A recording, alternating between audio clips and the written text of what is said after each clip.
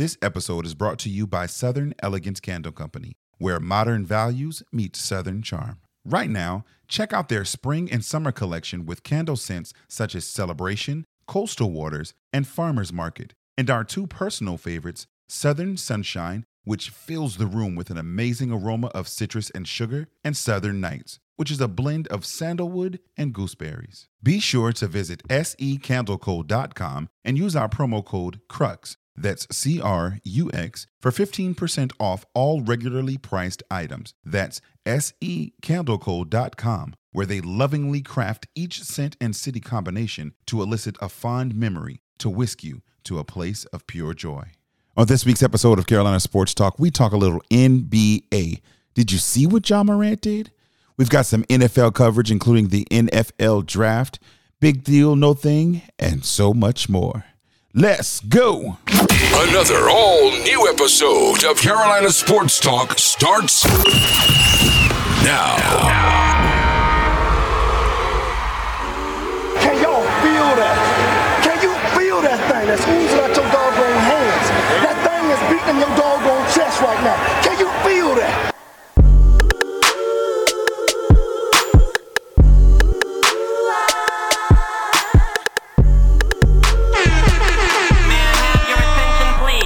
Welcome back to another episode of Carolina Sports Talk. It's your main man, Big Cliff. Thank you as always for tuning in on your favorite podcast app. Next time, tell your smart speaker, play Carolina Sports Talk.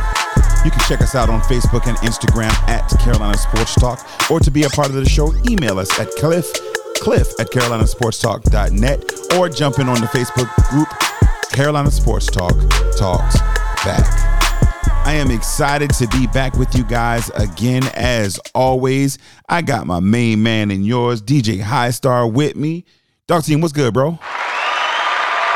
What's good? What's good? Man, we right here cooling, man. How you been, dog? It's been a little minute. Long time. Yeah, chilling. Fresh off the plane from H-Town. Went down to Houston this past weekend to celebrate with the fam. My sister's birthday, my oldest sister. Okay, how was that? How was Houston, man? Was Houston good to you? Yeah, for sure. Great eats, and the airport situation is a little different. But going down there, everything was love as far as with the boot and the special assistants and everything like that.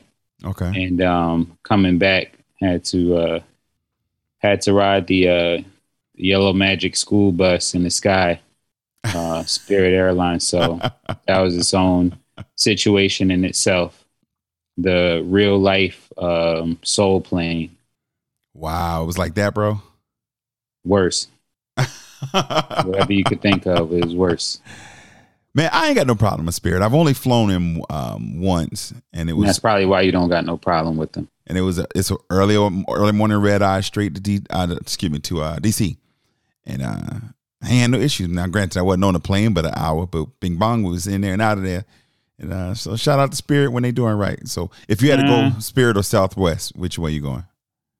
Southwest, easily. Oh, hands down. Like there's not even a question for you. Yeah, no, I'm just not. Yeah, I'm not. We're not going to make a commercial out of this, but no, Spirits and nah. Charge for everything as well. It's see, now you got me interested. Annoying. And seeing what the folks got going on when who they fly. Who you guys fly with, man? First question of the day. Hit us up on the Carolina Sports Talk line. Let us know, man. Who do you fly with when you fly? But we're talking about flying, man. Time is actually flying. We are already with some teams locked into their second round matchups for the NBA playoffs. Without further ado, man, let's talk a little bit of scores. Let's do it. So again, we're going to start with Monday's scores from April 25th.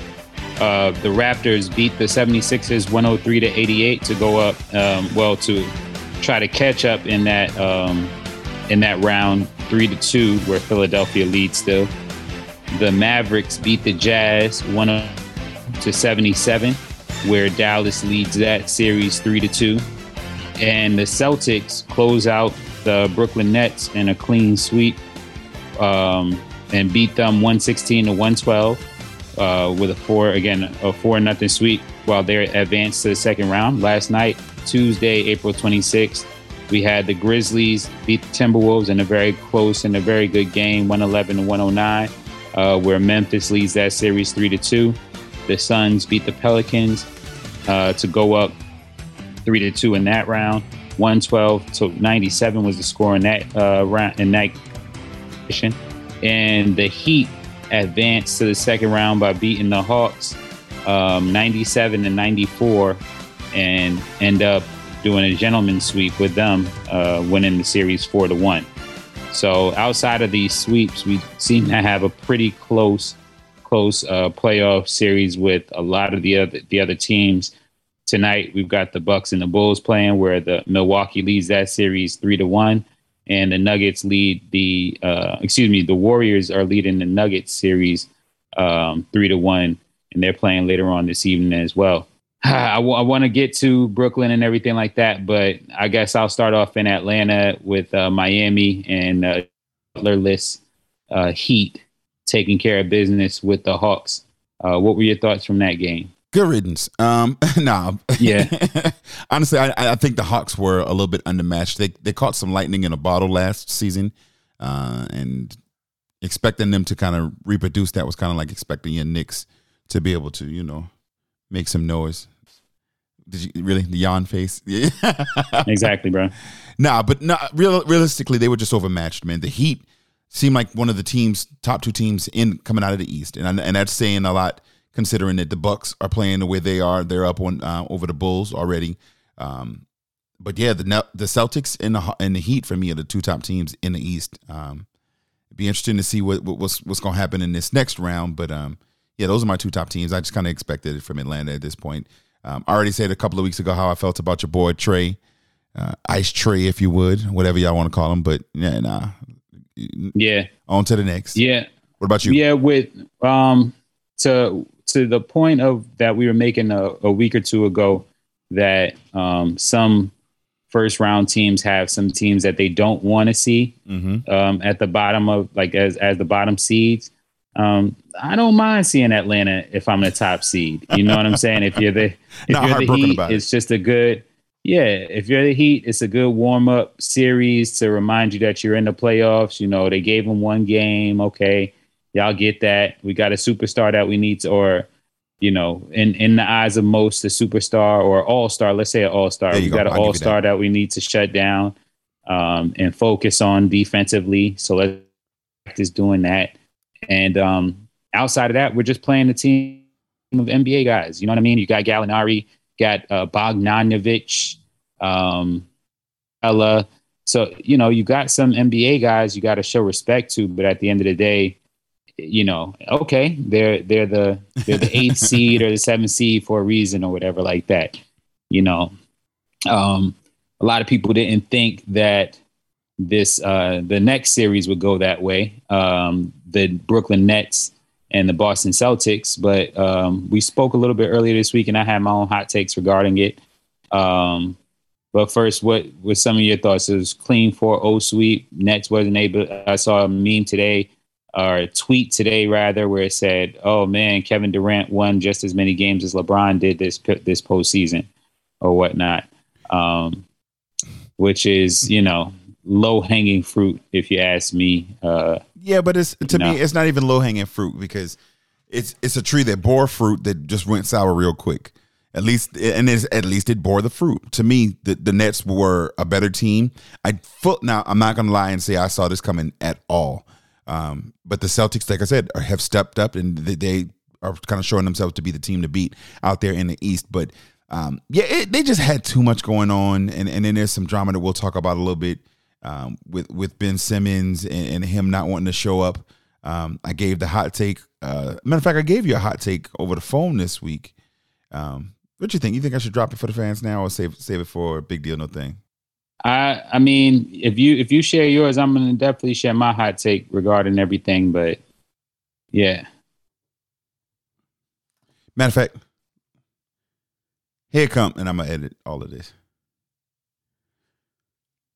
Here comes our hot takes. It's hot. It's hot. Hot takes. So my hot take is Ben Simmons didn't play. And it's a lot less hot now, I guess, because, time has come. But Ben Simmons didn't play because he was afraid. There's been some information coming out that says that he, in fact, has, quote unquote, the back pain that is brought on by stress of just being scared at this point. Being scared of basketball, man. So it's a hot take that Ben Simmons will not play basketball again ever really for the Nets. I believe it when I see it. So I was definitely going to make the point, that, I think our conversation was prior to some of these reports that came out regarding his mental health and all of that stuff as well. Mm-hmm. But we'll talk about that later. Definitely. Okay. My hot take personally. Hold up. I gotta get to you now. I gotta get to you. Pause. It's hot. Hot takes.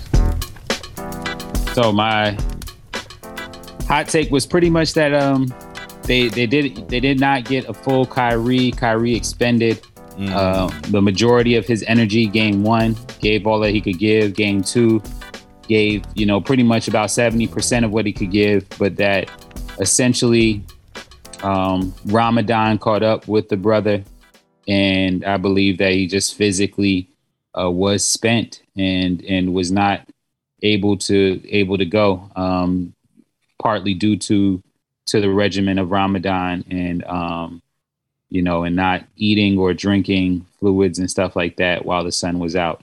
I think that it was definitely a valiant effort. The first game, that second game, definitely gave what he could, but that combined with Boston's defensive game plan, definitely sent them home early. I definitely want to give Boston his credit as well. They're very sound and disciplined defensively. From game 1, they had a game plan with Kevin Durant and really bothered him, kept him. With the playoffs and playoff basketball, you want to always play physically. Their physicality seemed to usurp that of the Brooklyn Nets. So every time Kevin Durant tried to get to his spot, you might have somebody bugging him like a Marcus Smart or something like that, pushing him off of his spot. And while he's trying to regain position and get to his spot, you got a second person like a Jason Tatum coming around, swiping at the ball. And again, you got 6 fouls to play with. So you're going to risk getting in foul trouble and stuff like that with a game plan like that. But that was a risk that Boston was willing to take and gamble on, and they came out the victors. They definitely came out on the winning side of that.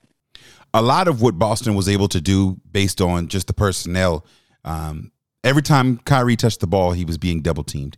Every time that your boy, the Slim Reaper, touched it, he was getting double teamed. And so I don't see them being able to, even without Chris Middleton, I don't see them being able to do Milwaukee, what it looks like.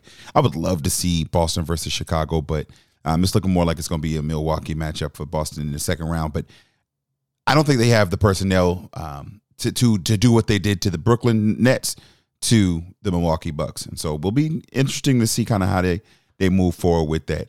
Which one of the other first round kind of series is intriguing you right now? Because there's some good basketball all the way around, but which one is kind of stepping out or sticking out to you?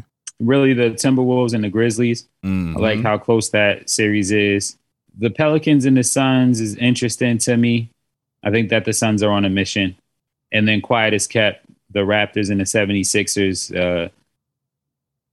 There's been rumblings and graphics and memes and stuff up regarding Doc Rivers and his inability to close out series when he's up 3 games or when his team has 3 games. So we're going to see kind of the fortitude of the 76ers, and the Raptors, and see what kind of killer instinct that the 76ers have if they could put the Raptors away, because they started off very, very hot and allowed the Raptors to kind of get back in this thing and gave them some life.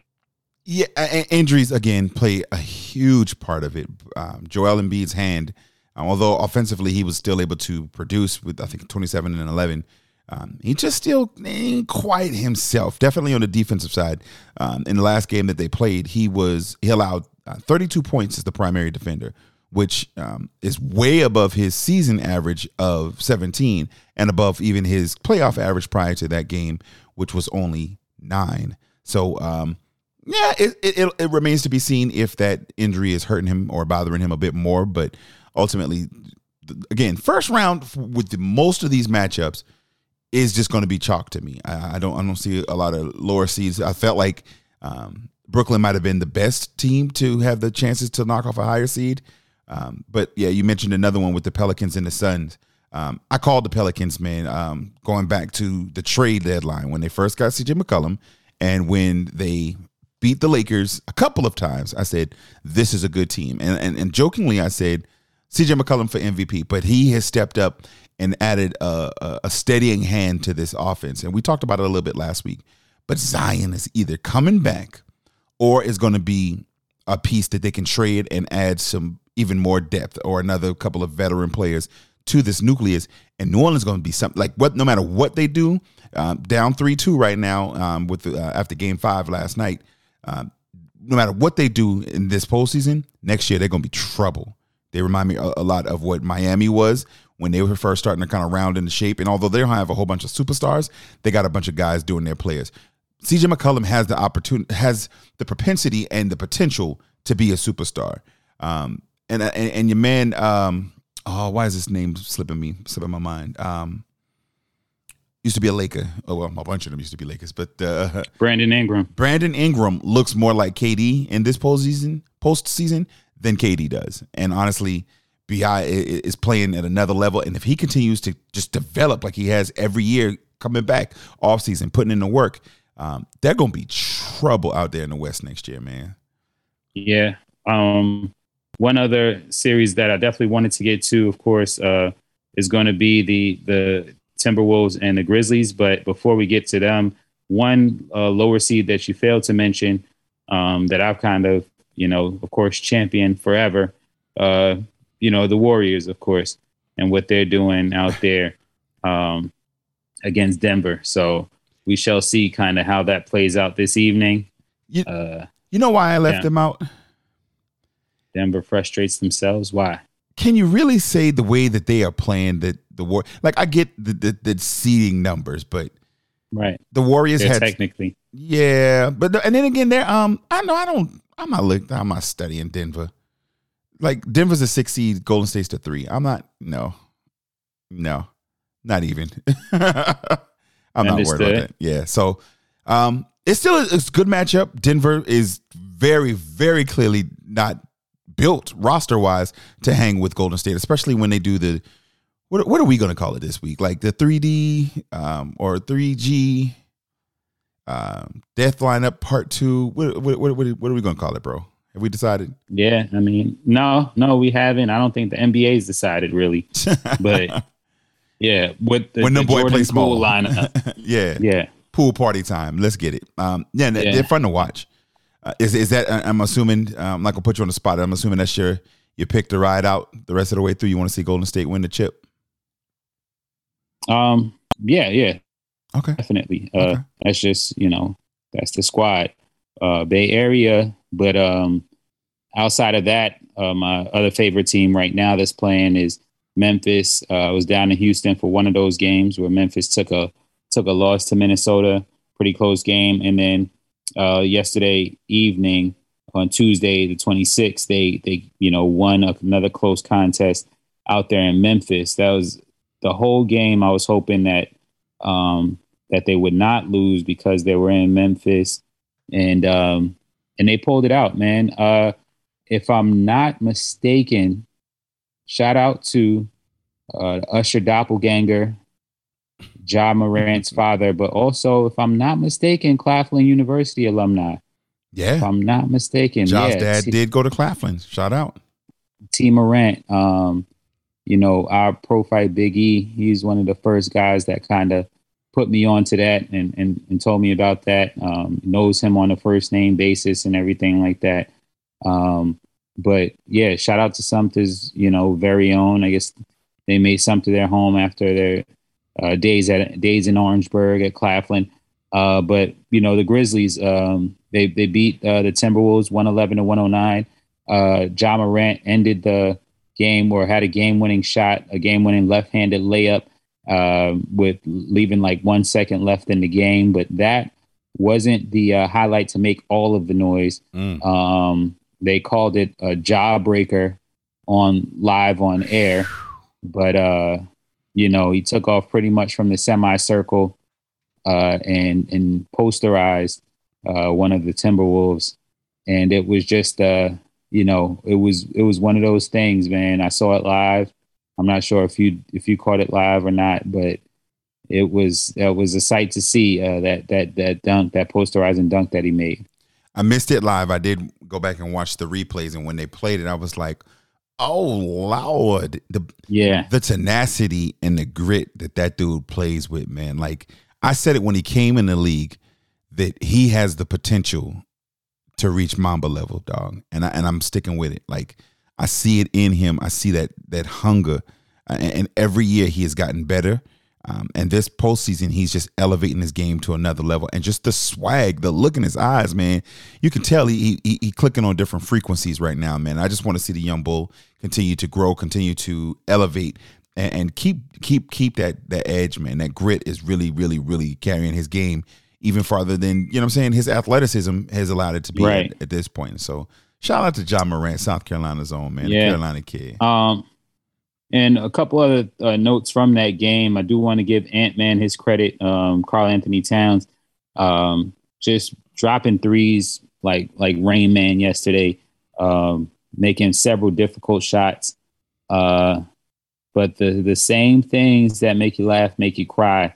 And for the same reasons that they are there as far as the newly infused tenacity that they have, a lot due to Pat Beverly, as you stated last week, with his makeup or his genetics kind of all over that team. Pause. That's that. How should I put it? That boasting, that confidence, if you will, that swagger. Mm-hmm. It triggered one Ja Morant and the rest of the Grizzlies yesterday, to where it's like, oh, y'all could talk trash, we could do it too. You're not like that. In other words, you know what I'm saying? A lot of times, especially in the league, that brings out another level. It unlocks another level of competition from certain guys. And Ja Morant's one of those guys that if you play with him, pause the right way, you're gonna get what you ask for. Definitely. And that's exactly what happened. But to your point, it's definitely one of the front runners as far as like the future leaders of this league, and it adds to the parity that we'll see. It's completely in another series and stuff like that. But what a shame that we don't get to see a Jamal Murray in these playoffs. So there's certain guys, and honestly, if you are a Jamal Murray, you don't get healthy and get right. And like you said, we'll talk about it later. You might end up like a Ben Simmons, where your confidence takes a hit because all these other guys that are really doing their thing. You got Donovan Mitchell's out there, the world. So you just a lot of young talent. A lot of these guys have turned in. I heard somebody call Brandon Ingram a veteran the other day, and I just can't deny that. You look at Chris Middleton. Been on multiple teams. Yep. Look at Chris Middleton. That's a young veteran now. So you got the younger guys that are making a name for themselves, and then you got those guys that came in way after LeBron, but that have been looking to kind of etch their name in the NBA history books and stuff like that, and do their thing performance wise. So it's a great look. It's a good looking future for the league right now. Absolutely. As we peek ahead, I guess, into the second round, let's just assume that all things that hold moving forward. It looks like we're going to get a Golden State and Memphis matchup in the second round, and bottom half of the bracket, and in the top, Phoenix is going to be looking to play Dallas. In those two matchups, Phoenix and Dallas, who do you like between the two? And who do you like between Golden State and Memphis? Yeah, I mean, like I said, the Golden State is going to be my pick regardless. It'll be all the way through. As the matchups go on, we're going to see, great playoff basketball. But I'm choosing Phoenix in the second round as well, given that they advance. I don't really like making these picks right now because, again, it's the playoffs where anything can happen. I'm not ever surprised at an underdog winning a game and shifting the momentum of a series whenever it comes to the playoffs. So, but yeah, just to answer your question, I see like perhaps a Phoenix Golden State showdown in the championship. Okay. Now, when it comes to the East, Miami's already locked up their spot in the second round, as has Boston. So Miami is awaiting the winner of the Philly and Toronto. So let's slate Philly into that. Miami and Philly, who you got? And then on the other end, Boston. And let's go ahead and slate in Milwaukee. Who do you have in those two? Well, like, again, with those, like, I just want to make that disclaimer. I don't really we get it, bro. You disclaim. Nah, because no, I'm just saying because I don't want, like, Toronto performs and stuff like that. I don't like the surprising faces, the jaws to the ground. Oh, did you see what Toronto did? It's like, no, it's the playoffs. Right. One team catches fire. You know what I mean? Yeah. But yeah, given your scenarios and stuff like that, I would see Boston and Milwaukee kind of in a I suppose a championship round. Mm-hmm. But yeah, like you said Boston and Milwaukee? Or they kind of slated to play next? Yeah, Milwaukee and Boston, would play each other in the next round if Milwaukee wins. Right. So I mean, I'd say like Boston and Miami. Okay. Yeah, out of the two. But yeah, that's just definitely hypothetically speaking with that. Yeah, for sure. One more thing before we just head out of the NBA. I saw online this weekend a comment that made me just really say, man. It stated that the trade between Philadelphia and Brooklyn was the first ever lose-lose trade in the history of the NBA. And it got me to thinking, man, that it very well might be. We've had a lot of who won the trade, who lost the trade, but never that I can think of that two major superstars or even two former All-Stars were traded where it ended up being a lose-lose for them. We all know that James Harden is not the player that he once was as recently as last year. There's a lot of rumors that he's wanting Mike D'Antoni to be the coach out there in Philly because even we look back to his Houston days. We saw how he performed last year and even though Mike wasn't a head coach, he was there on the bench. And then when he wasn't, James Harden wasn't himself. And so it'll be interesting to see how long Doc is able to hold off. I know the 3-1 thing has been a thing for him, as has his performance so far with this. He just can't be the first coach to lose a 3-0 lead. I hate it for him. Even though he's got his chip in 2008, that's going to be his lasting legacy. That you got that first one, but after that you've just given up three leads.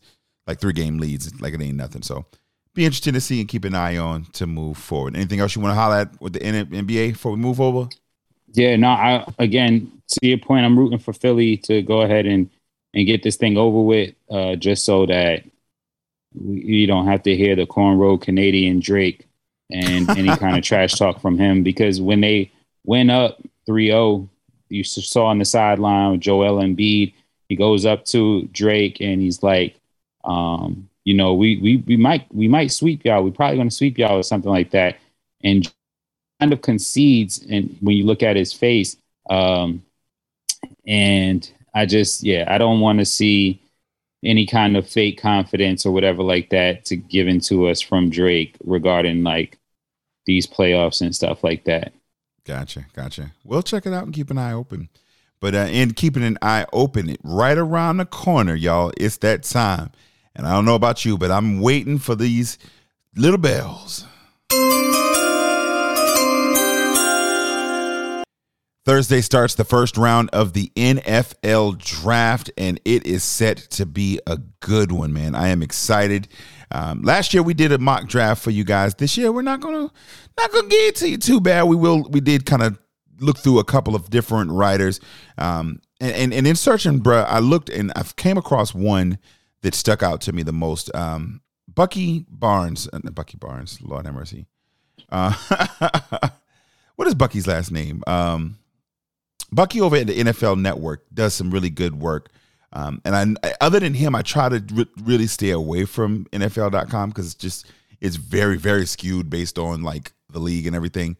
But Charles Davis did one, a mock draft that kind of stood out to me, and we're gonna dissect the top 10 on this one a little bit. For those of you out in listener land, the top 10 draft order stands as Jacksonville Jaguars with the number 1 overall pick, followed by the Detroit Lions, Houston Texans, the Jets with pick number 4. Number 5 belongs to the New York Giants. 6, your Carolina Panthers. The Giants at number 7, Atlanta Falcons at 8, Seattle with the 9th pick, which was a result of the trade with Denver. And then the Jets have another pick at number 10. This draft has been filled, and I've been saying it really since the beginning of the football season in college, that this draft would be filled with offensive linemen and with cornerbacks. What kind of took a step up for me that I did not anticipate, but I definitely understand, was the wide receiver position. There are a lot of great wide receivers. And honestly, everything for me revolves around what happens with the number 4 pick and the number 6 pick.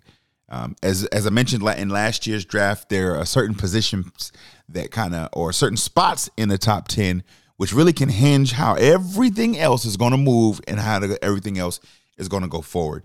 The number 4 spot, because the New York Jets are very likely going to trade for Deebo Samuels out of San Francisco. And as such, that may include the 4th pick. It may include the 10th pick. But either way, I think that's going to have some heavy ramifications on the top 10. And then also, as I've been just praying, Lord, you hear your servants cry right now, Lord.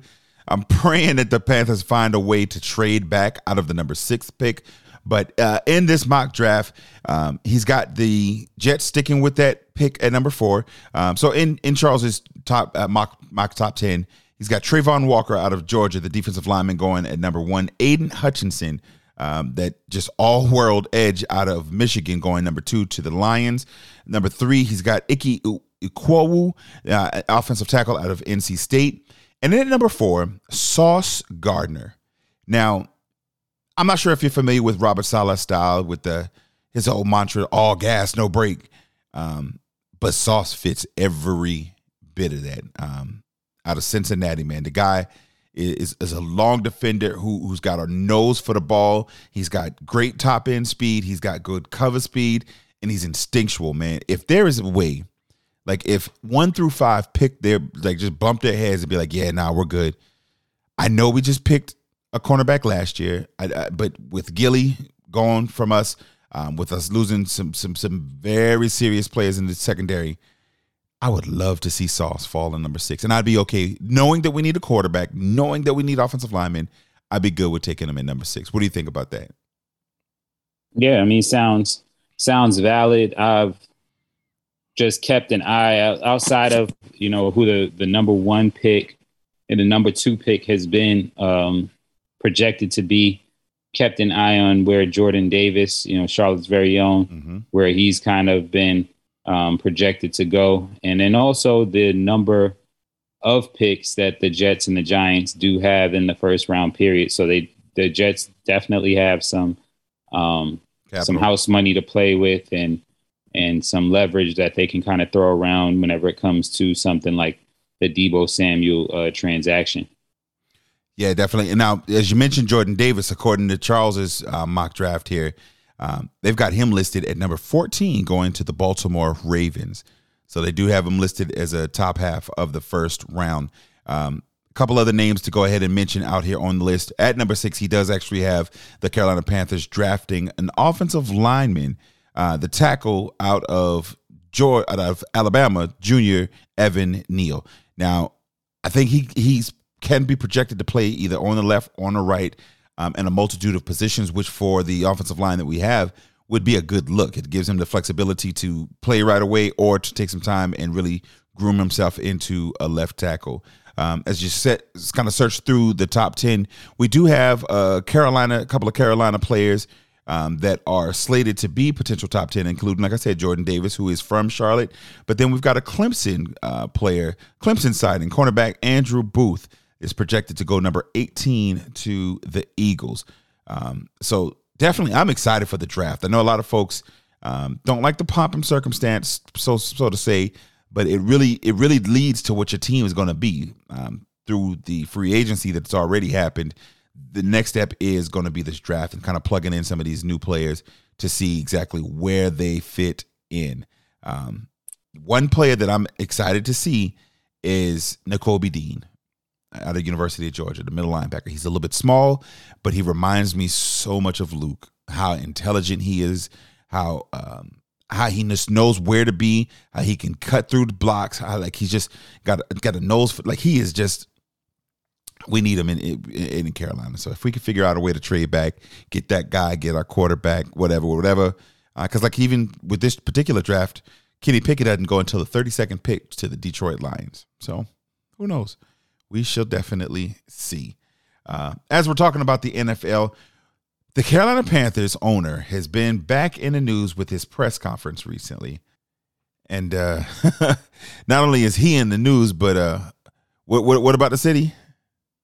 Yeah, and Rock Hill's been back trending on Twitter. I just shook my head when I saw it, so opened it up, but it was some Tepper talk. The Carolina Panthers owner, David Tepper, gives votes of confidence to coach Matt Rhule and quarterback Sam Darnold. This after a couple of days that Sam Darnold confirmed that the Carolina Panthers, quote, informed him that they would likely take a quarterback in the draft. The reports that are coming out are encouraging, and I'm doing the air quotes, because it seems like they're talking to one another. They're making the game plan. They're making a list and checking it twice. But in reality, I'll believe it when I see it. Whether or not they're going to take a quarterback early, whether or not they plan to put that out there just so teams think they're going to take a quarterback and they're able to trade, to whatever the case may be. Even this vote of confidence. Matt Rhule went 5-11 in his first season and 5-12 in his second. And I know I've been the proponent, the one for a long time, saying that, give him a chance, let him come in. It's his third season that he begins to turn it around.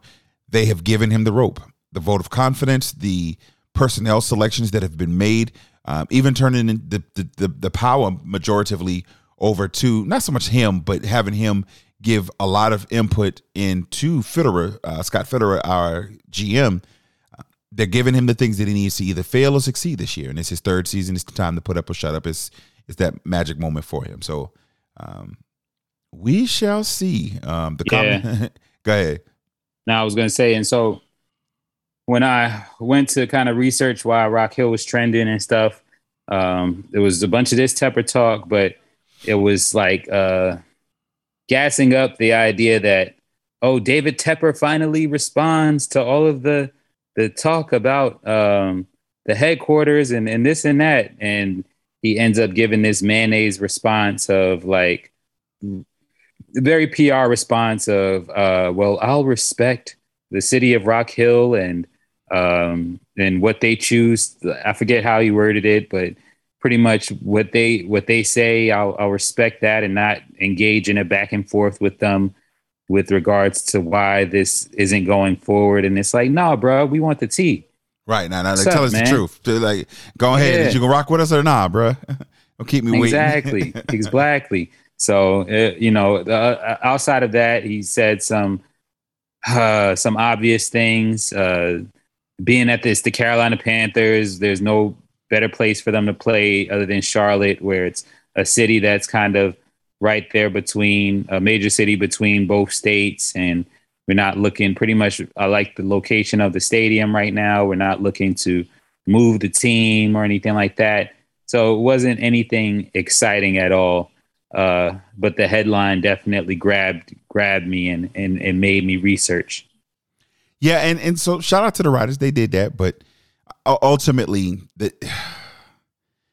we shall see what happens. And that's all I got. That's all I'm going to give it to it, because I'm not putting any confidence. I'm not excited.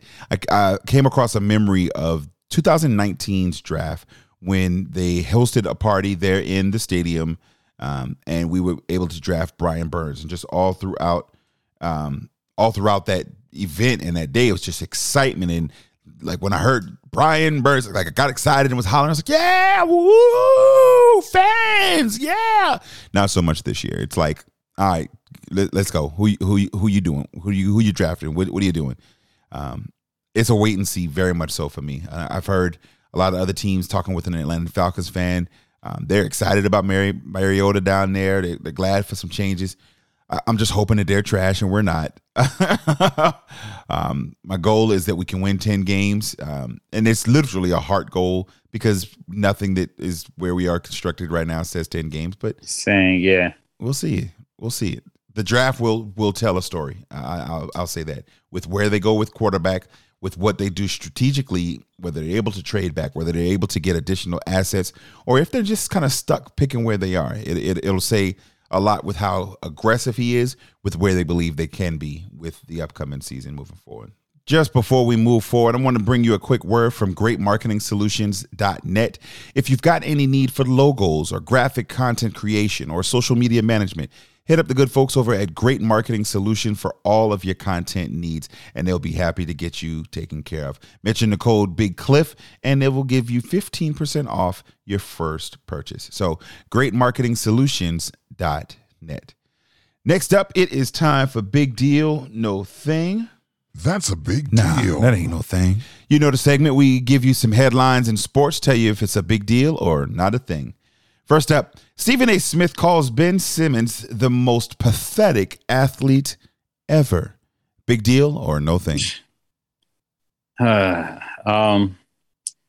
Let's go with big deal. That's a big deal. Nah, that ain't no thing. Why you say? Oh, so you're going with no thing? I am.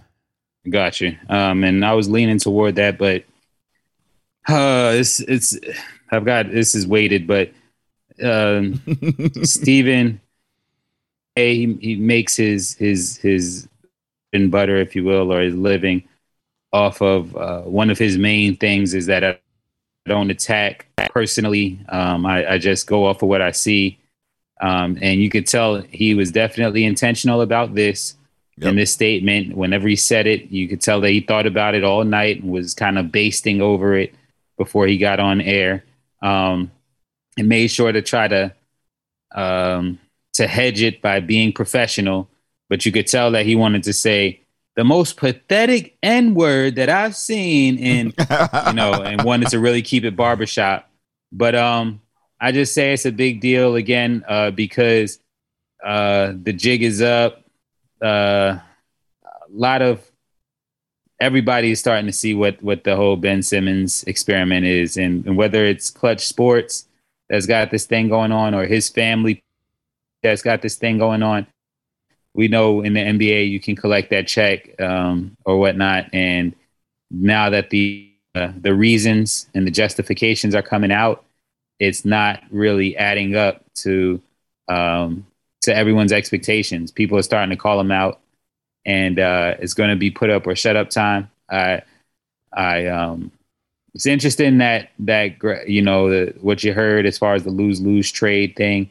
I think that as it stands, Philly is going to always be on the top of this trade, just in availability and stuff like that. And the fact that James Harden is somebody that's not ever afraid to shoot the basketball.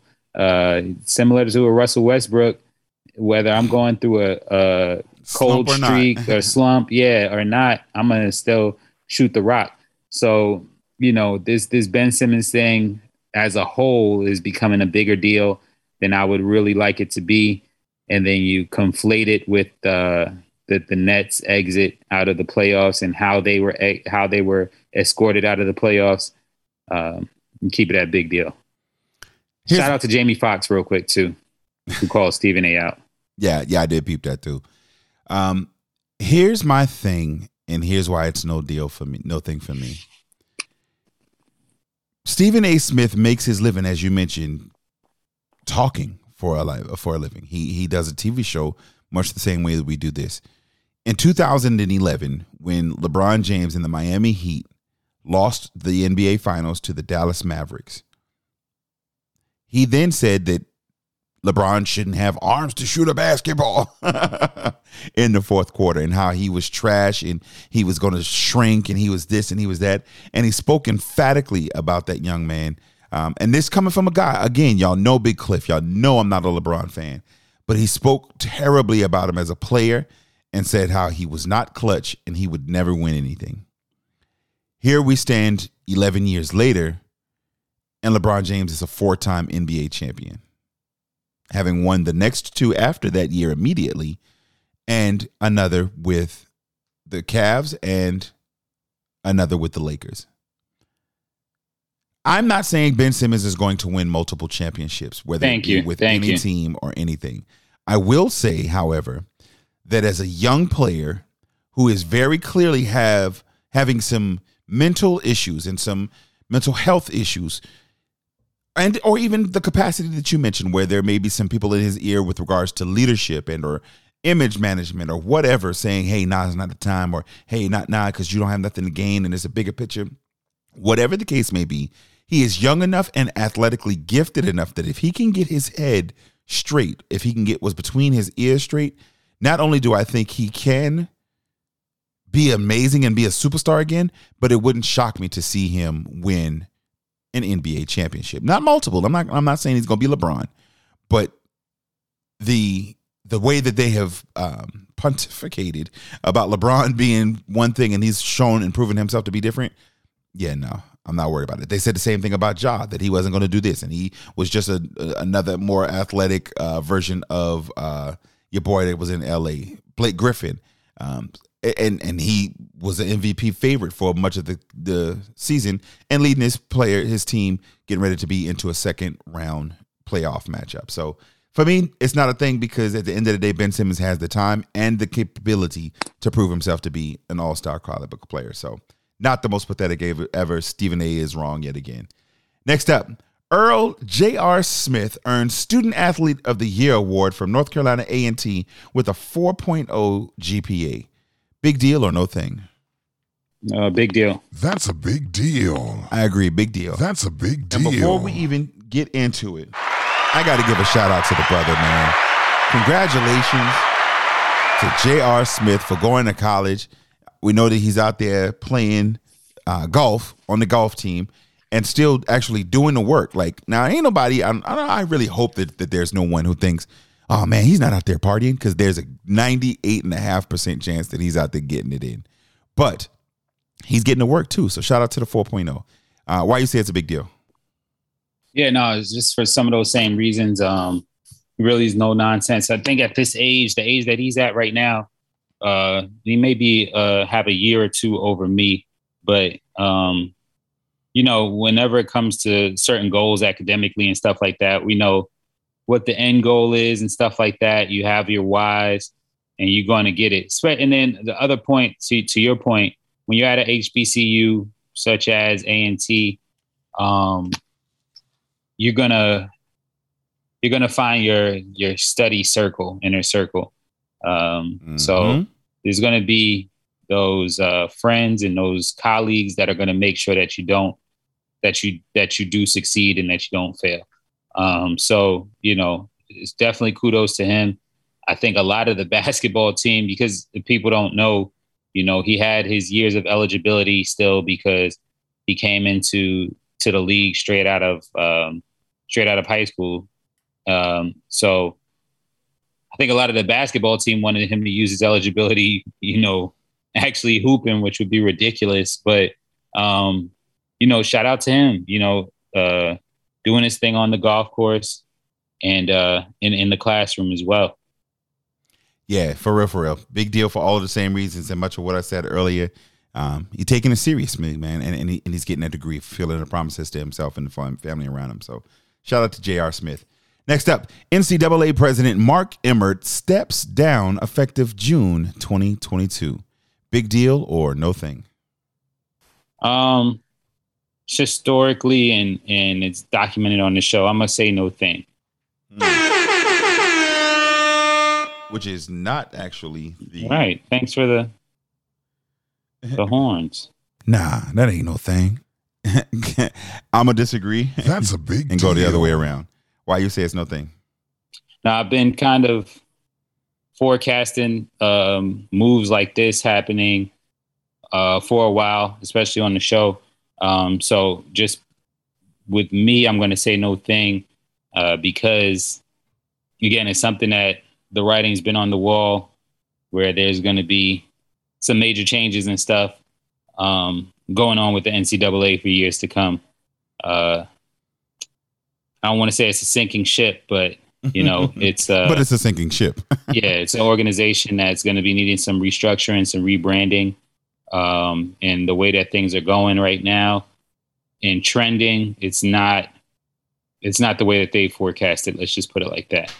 See, but to me, everything you just said makes the argument as to why this is a big deal.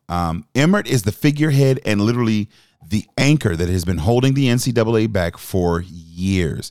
And I think his removal or his retirement or whatever they're calling it is a big major step to getting that facelift that the entity needs if it is going to attempt to even sustain.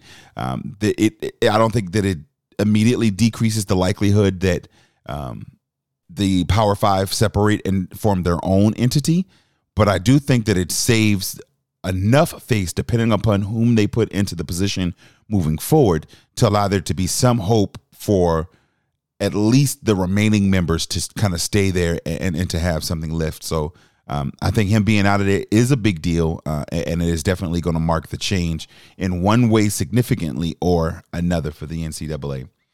Last up on Big Deal No Thing, the Tampa Bay Buccaneers restructured Tom Brady's deal to free up $9 million in cap space. Let me read that again. The Tampa Bay Buccaneers have restructured Tom Brady's deal to free up $9 million in cap space. Big deal or no thing? I'm going to go with big deal. That's a big deal. I really don't want to. I don't want to do this. Oh, I don't want to do this, but that's a big deal. I'm a rock with it. Go ahead. Why you say? Yeah, I didn't want to as well. I was kind of reluctant as well, but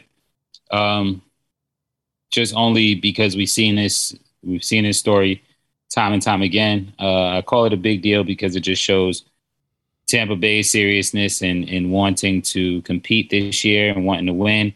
They're going to be serious about going after a good free agent, or for that matter, the money that's been freed up, grab them a good two kind of mid-level tier superstars or stars rather to kind of build around Tom Brady and help Tom Brady as well.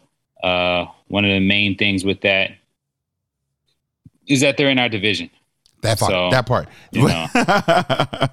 And that's exactly why I didn't want to even give it the acknowledgement that it was. But it shows the commitment that Brady has to winning. He has consistently, even with the nod to New England, that's how he, for so many years, always had a squad, because the money that most quarterbacks take and say, no, y'all gonna have to pay me this $40 million, this $35 million, this whatever million per year. And I'm just going to keep getting beat up out here. Tom Brady would literally say, nah, take that, convert it. Give me all of the money in the salary. You know I'm going to be who I'm going to be. My consistency is what it is. He mentioned on the finale of his Man in the Hall, Man in the Mirror, Man in the Game, Man on the Field, whatever it was, the documentary series that he did with ESPN, when he was discussing leaving New England and was opening up his, recruitment essentially. He's like, every team except for like a couple who've got their locked in guys wants me. And if they don't, they're crazy. It's like, what's wrong with you that you don't want me and you don't want to win? That mentality alone just shows who the guy is and why he is the GOAT of quarterbacks.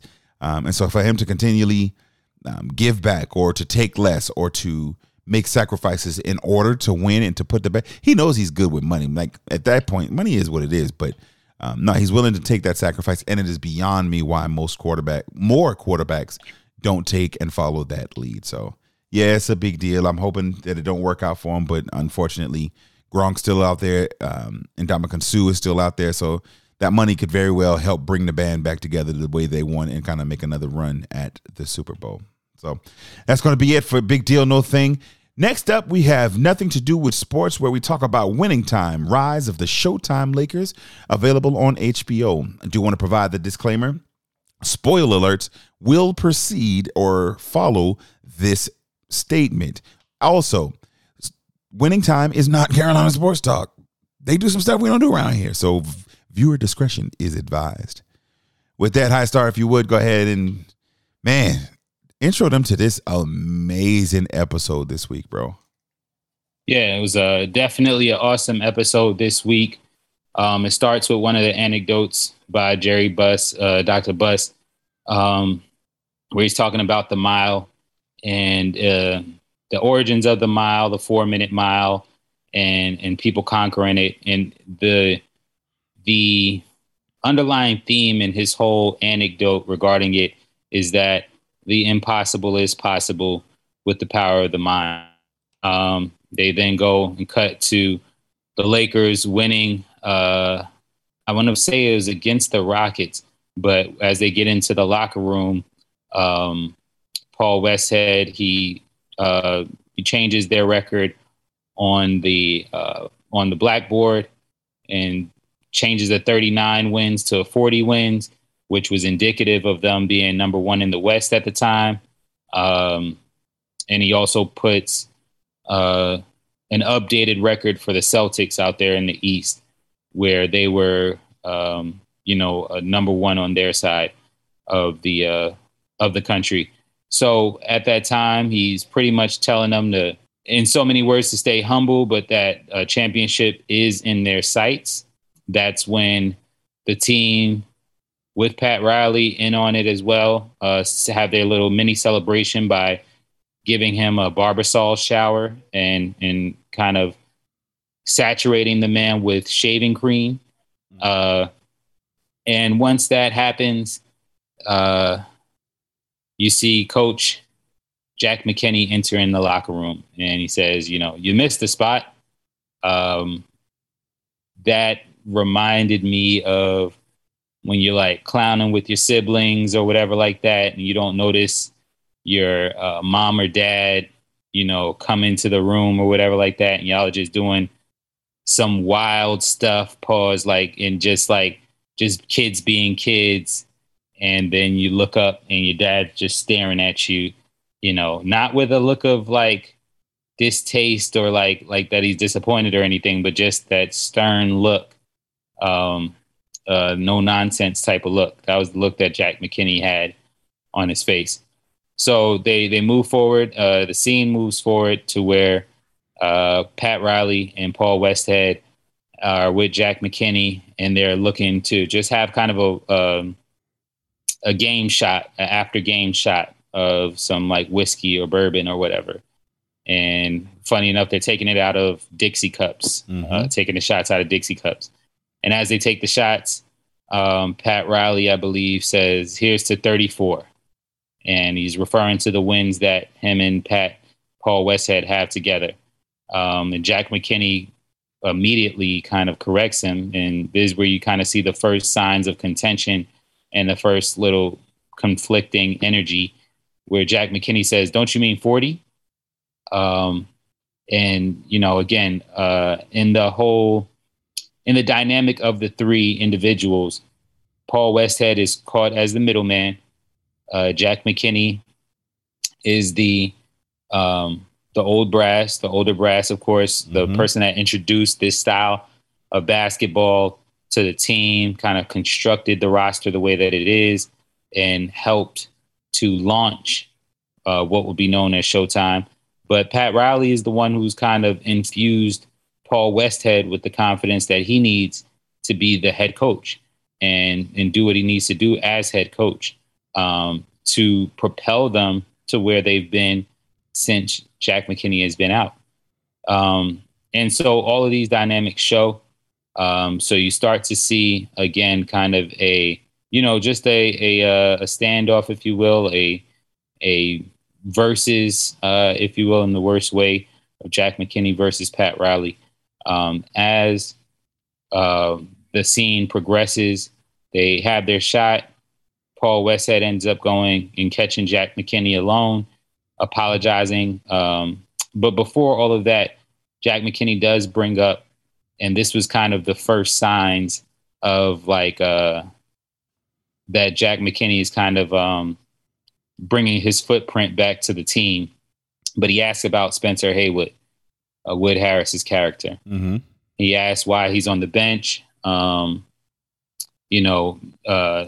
Prior to that, just as a quick disclaimer, Pat Riley had a conversation with Wood Harris and with Wood Harris's character, Spencer Haywood, regarding his knee and kind of self-preservation and taking care of himself, to go and see the trainers about injuries and stuff like that. And to let him know and cement to him, lament rather, that we need you. We need what you bring to the team off of the bench and your role in order to win a championship. We're going to need you, in order for you to get a ring. So fast forward, Jack McKinney, he then asks why he's coming off the bench.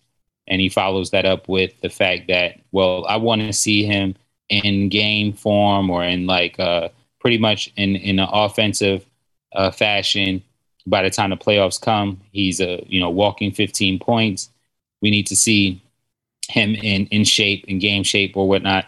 And I want him starting, and I want him contributing offensively by the time that the playoffs come. Now, let me ask you a quick question. Now, with this part here, how did it feel to you, like, watching Pat Riley give the speech that he gave about, we want to, go ahead and get that looked at, letting him feel his knee to see it, all the joints and everything disjointed, and then to hear him say, well, Pat roused him saying, da-da-da-da-da. He's like, no, don't worry about it. I want you to do this. What were your thoughts just kind of seeing how they were both playing, and did you even suspect what Riley was doing when he originally said what he said to him? No, you're talking about kind of checking for his trade value. Yeah, so essentially, so the scene when they were when he first, because that would be what I'm saying. Like you're saying, were you bringing up the two different scenes as far as Jack McKinney talking to Spencer Haywood? Yeah, so Jack McKinney talking, and then right. Riley talking to him too. Because when Riley talked to Haywood, he was originally, it felt a lot like he was, hey, I'm acquiescing myself to the team. Right. And I wanted. Go ahead. Well, no, I was going to say I wanted to kind of slow walk that, but I understand with time and stuff like that, we got to get to it because of the spacing out in the. It was. I would say it was at the latter first half of the episode, but yeah, I didn't want to miss too much from that first. Well, in other words, I had a question for you with regards to just that first kind of cluster of scenes. Mm-hmm. But yeah, to your point, and I had a little bit more to go into with that whole Pat Riley thing and how it played out. Just with after Pat Riley talks to Spencer Haywood and gives him the nod of confidence of what his role is on the team and everything like that. Once Jack McKinney brings up Spencer Haywood and everything, Pat Riley presents something interesting to Jack McKinney. Mm-hmm. He brings up Bob McAdoo, if you will, and says that that at that time the All-Star McAdoo is pretty much on the block and available if Spencer Haywood could pass a physical. So that kind of conflicted with what Pat Riley was saying in the locker room to Spencer Haywood with regards to his role on the team. So to kind of halfway answer your question, and I'll finish answering it a little bit later, that did show me the business side of the association and of the, just sports entertainment in general, that you're kind of always expendable, and the job of coaches. I always think about the job of professional coaches and NBA coaches and stuff, because I always think to myself, well, these guys could play. You know what I'm saying? But their job is to massage egos when they need to massage egos, to uplift when they need to uplift, to say triggering things to certain guys to get the best performance out of them and the optimum performance out of them as they see fit or as they need it, as it comes, if you will. And that's pretty much, it seems, to me, what Pat Riley was doing. Any thoughts on that yourself? Before, again, before the All-Star game scenes. Yeah, so he totally got me. I'm not gonna. Oh, like threw you off? Oh, without doubt. Yeah. With the whole, hey man, I want you to see what this feels like, and from the whole grabbing the knee and, like I said, showing him what it felt like, and like, yeah, I just want you to make sure you get that taken care of and get checked out. Da da da. I thought maybe he might have been trying to, have him have surgery or like really protecting his health, and then like you said, wham, out of nowhere, here he comes. I want to make sure he's good to be traded, so he can pass the physical. Exactly. It shows the, I don't want to call it manipulative, but it shows the executive. It shows the higher level of thinking that Pat Riley had even at that early Back stage in his career with coaching. And the greats are always going to show themselves to be great, and that greatness. Absolutely. So, shout out to him. So also post game, they show Magic Johnson, and actually I like how they did it, where the sportscaster, you see me smiling big ear to ear, but the sportscaster, this line in the episode, it was just so dope to me how they did it. But they're like, welcome to 1980. And then you hear cut in, any way you want it, that's the way you need it, any way you want it. And you can see, again, every new decade brings in a new excitement. So whether it's the 70s, the 80s, the 90s, the 2000s, even with Y2K and stuff like that, every new decade brings kind of a new excitement. And you could see the new excitement that was coming into the 1980s, the beginning. It was, to me, the children of Woodstock. So the beginning of a sex sells type of society. You see Magic coming down, in the back of the arena and stuff like that, and fans lined up. He's signing chests, the women's chests and things like that. And then so the reporter comes up to him, Magic, how's it feel? You're the first rookie to be voted an All-Star since, I want to say, what was it, Elgin Baylor? Yep, I believe so. Okay, so he's like, yeah, Big E, man, that's big, da da da da da. And then, of course, as reporters do, to try to, tries to get under his skin right afterwards, and says, you were voted amongst your peers by, only 10 people as far as your peers voted for you. And he's like, hey, man, it just goes to show you these old guys haven't really even seen me play. You know what I'm saying? And then they try to still get under his skin. 19 guys voted for Bird.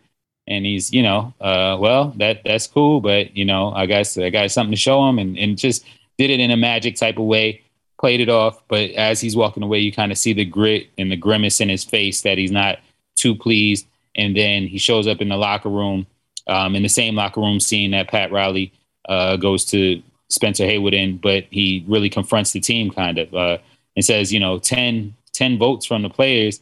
Well, I got 11 guys that I call my teammates in here. Right. You know what I mean? Like pretty much saying the math isn't adding up. Math ain't mathing.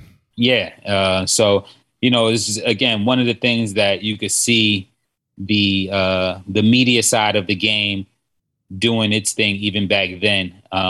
You know what I mean? And playing its role to where, again, the series itself paints a full picture of how chaotic it could be to be on in an organization, and let alone if that organization is being successful at the time and stuff, and is the new catch of the week, the hot freshman or whatever like that, the sexy pick of the week, right. And how everybody's going to be looking to either advertently or inadvertently tear it apart, and kind of have their own shot at tearing it apart, or getting their salacious headlines, or getting their, as we say, clickbait nowadays, or whatnot. But so him and Kareem are both voted All-Stars. You fast forward to Spencer Haywood's home. where they're all watching the All-Star game. And it kind of brings up to your point. So Jack McKinney, he's holding Spencer's baby in his hand. The guys are talking locker room talk. He's like, hey guys, he earmuffs the baby, you'll watch your language around the kid, this and that. They bring up that Spencer Haywood's got, the nude picture of him and his lady on the wall and this and that. There's a pretty quick, funny moment there where his teammates like, you know what I mean? Yes, yeah, she very fine. Like, you know what I mean? Like, because Spencer Haywood goes like, the human body is beautiful or whatnot. And then, the guys, yeah, very beautiful, But in that pretty much that scene, Jack McKinney's like to Spencer Haywood, hey, I want to take the baby to the jungle gym out back or whatever. Why don't you come with me? And as soon as he says that, Pat Riley sees that, something fishy going on. You already feel like, you're being undermined, what you've been building and stuff like that. Mm-hmm. From that one conversation with Jack McKinney, if you're Pat Riley, is set to be undermined, and you could kind of start seeing the seeds of that start to grow. So Jack McKinney takes Spencer Haywood out back, starts speaking to him. As you were alluding to, that's still in here. Mm-hmm. What we were talking about earlier. Yeah. Right. So as you were alluding to earlier, and speaking to him, hey, pretty much giving his sales pitch. We need you scoring. We need your offensive input. I need you on that floor. And I guess they affectionately call Paul Westhead Professor. So he says, yeah, man, Professor and Riles, they not feeling that, they singing a different tune pretty much. He's like, but it's me. I'm talking. You know what I mean? I'm coming back. Yeah. Yeah. Coach McKinney's talking to you. And then he kind of drops the seed on him. And don't worry about those trade rumors that you're hearing. That he hadn't been hearing.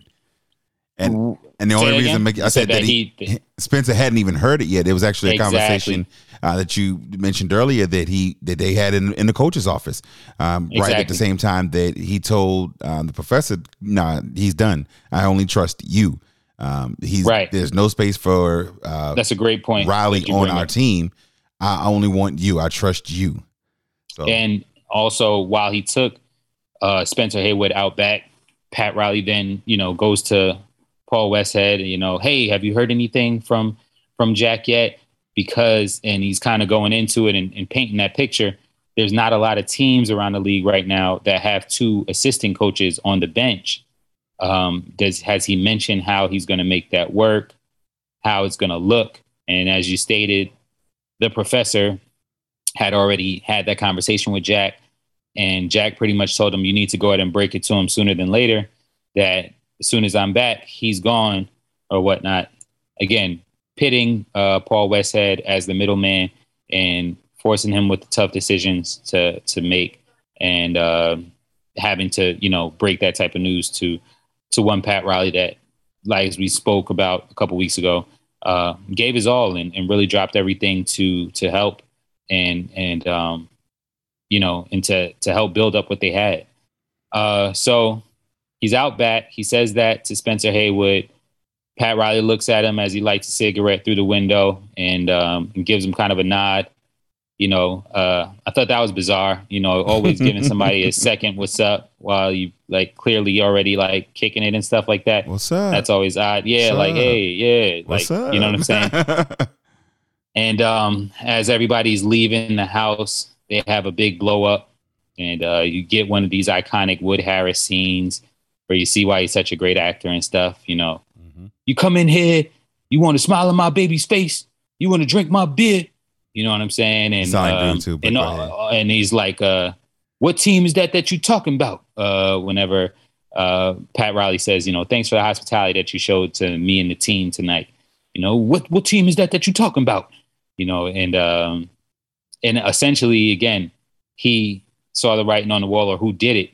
So my question was do you think Jack had, that conversation was furthered as far as with the rumor talk, where Jack ends up saying something along the lines of Pat shared it with me or something, or that was something that you could see as an athlete or the only people that this would come from, if this was a rumor, or the only people that would allow this to be a rumor that I'm on the trading block would be the coaches, or, you know what I mean, or the GM.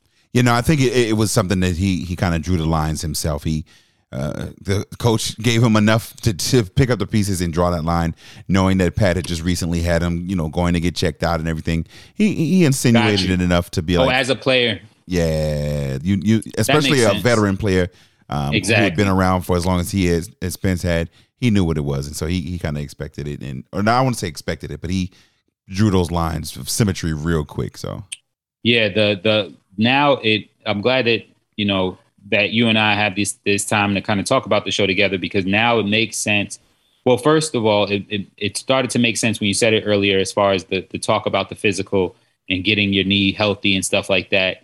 Mm-hmm. But now it makes sense to where Spencer Haywood and his veteranship, like as far as him being a veteran and stuff like that, kids see the writing on the wall and put two and two together. If you're talking to me about my health so vehemently, right, and you're, you know what I mean, you're so stamped, like he was so locked in on getting healthy. That could only be for one of a couple of things, right? So he's probably seen it before in that type of way, in that fashion. Exactly. And even if you flash back to the scene itself, when he asked, "Hey, so how's that knee doing?"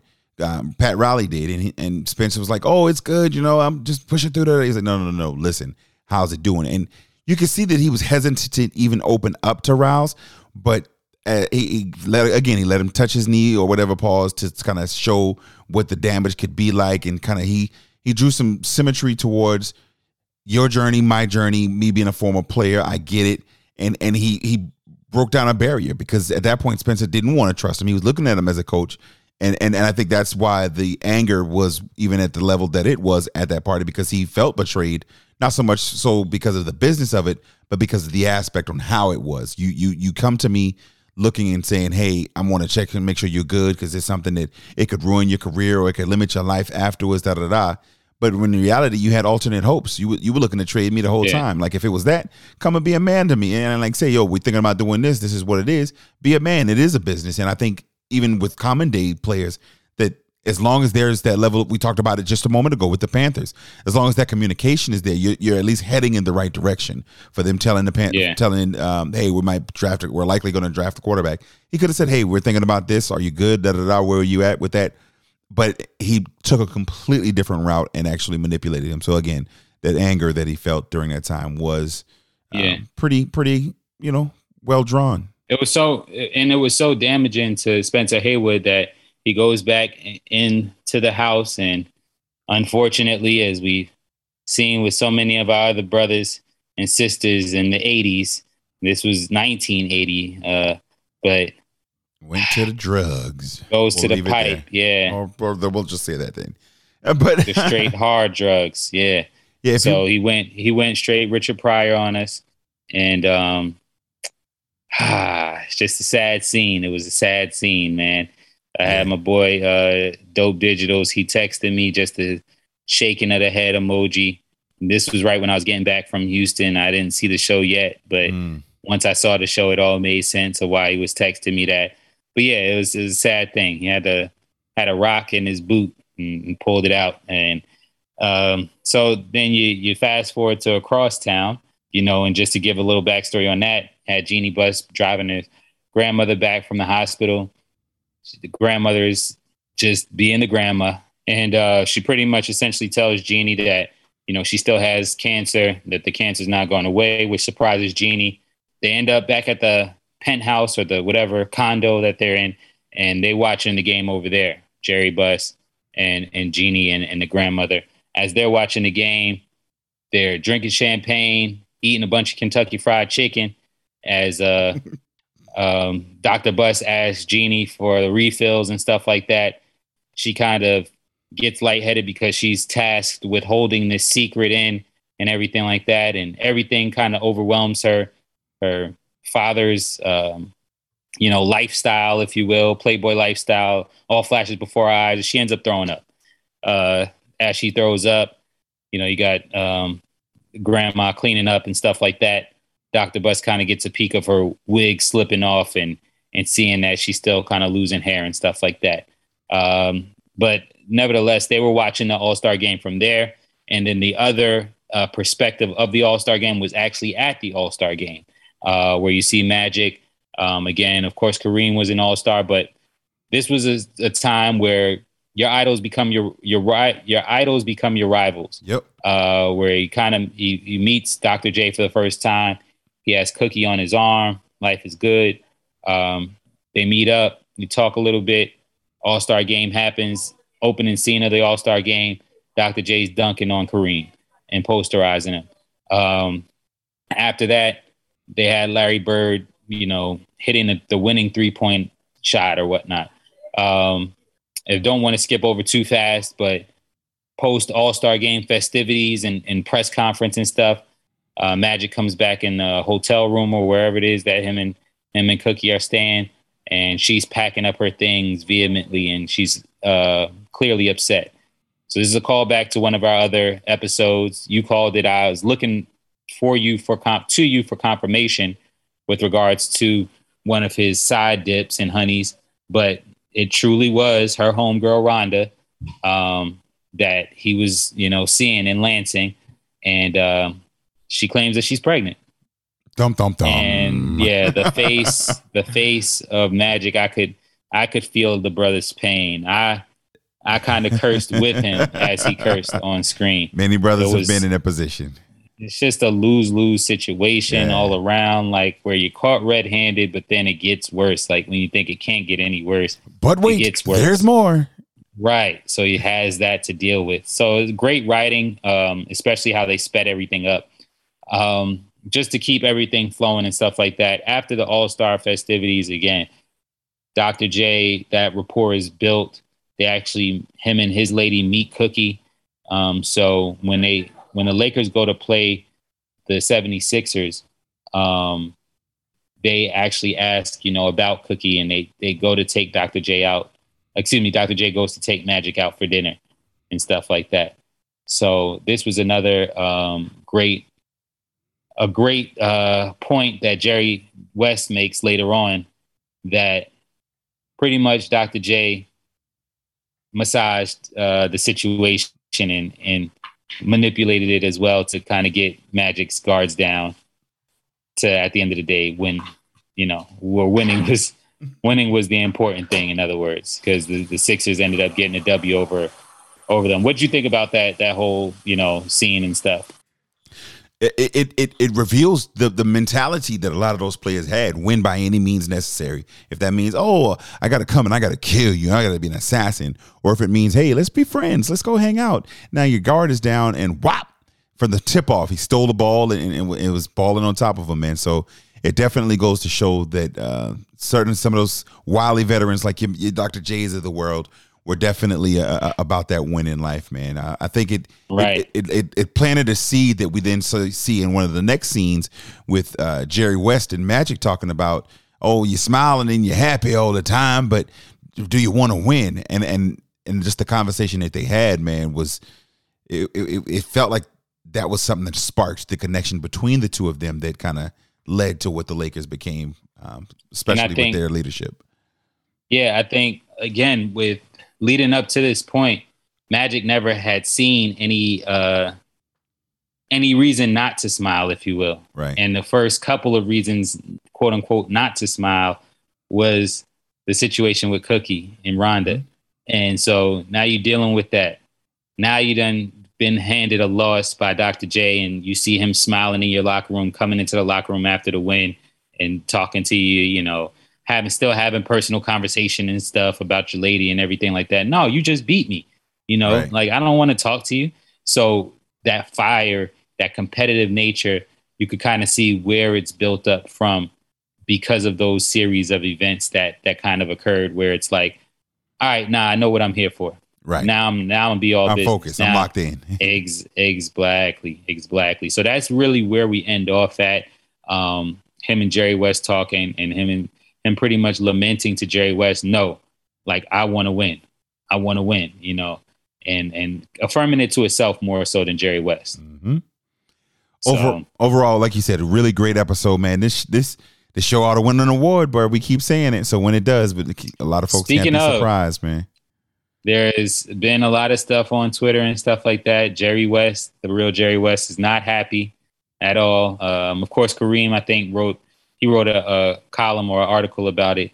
But Jerry West is definitely not happy. He's threatening to take it to the Supreme Court as far as his likeness and things like that being misrepresented. So it's got to be good if it's forcing this type of outside stuff. Hit dogs gonna holler. There's smoke, fire, all of that. Everything that's applicable to say, sir, it probably happened. If not to the extent and degree, it still probably happened. If you did notice, there's also another one, basically a real life testament of on the way. Coming from them too. And I think they sped up production a little bit because of the momentum that's been coming from this show. And so folks wanting to hear the quote, the real story as opposed to the sensationalized version. But nonetheless, I'm entertained at this point. I'm very much watching so every week. And so again, it's Winning Time, Rise of the Showtime Lakers, available on HBO and HBO Max. You guys check it out every Sunday, and in the recaps every Wednesday night with us. Well, High Star, good show today, bro. Anything you want to holler at the people before we go? Yeah, two things real quick. Shout out to those guys on Winning Time for bagging all of those ladies with those jacked up hairlines that they had. Oh my God. But also, shout out to you, Big Cliff.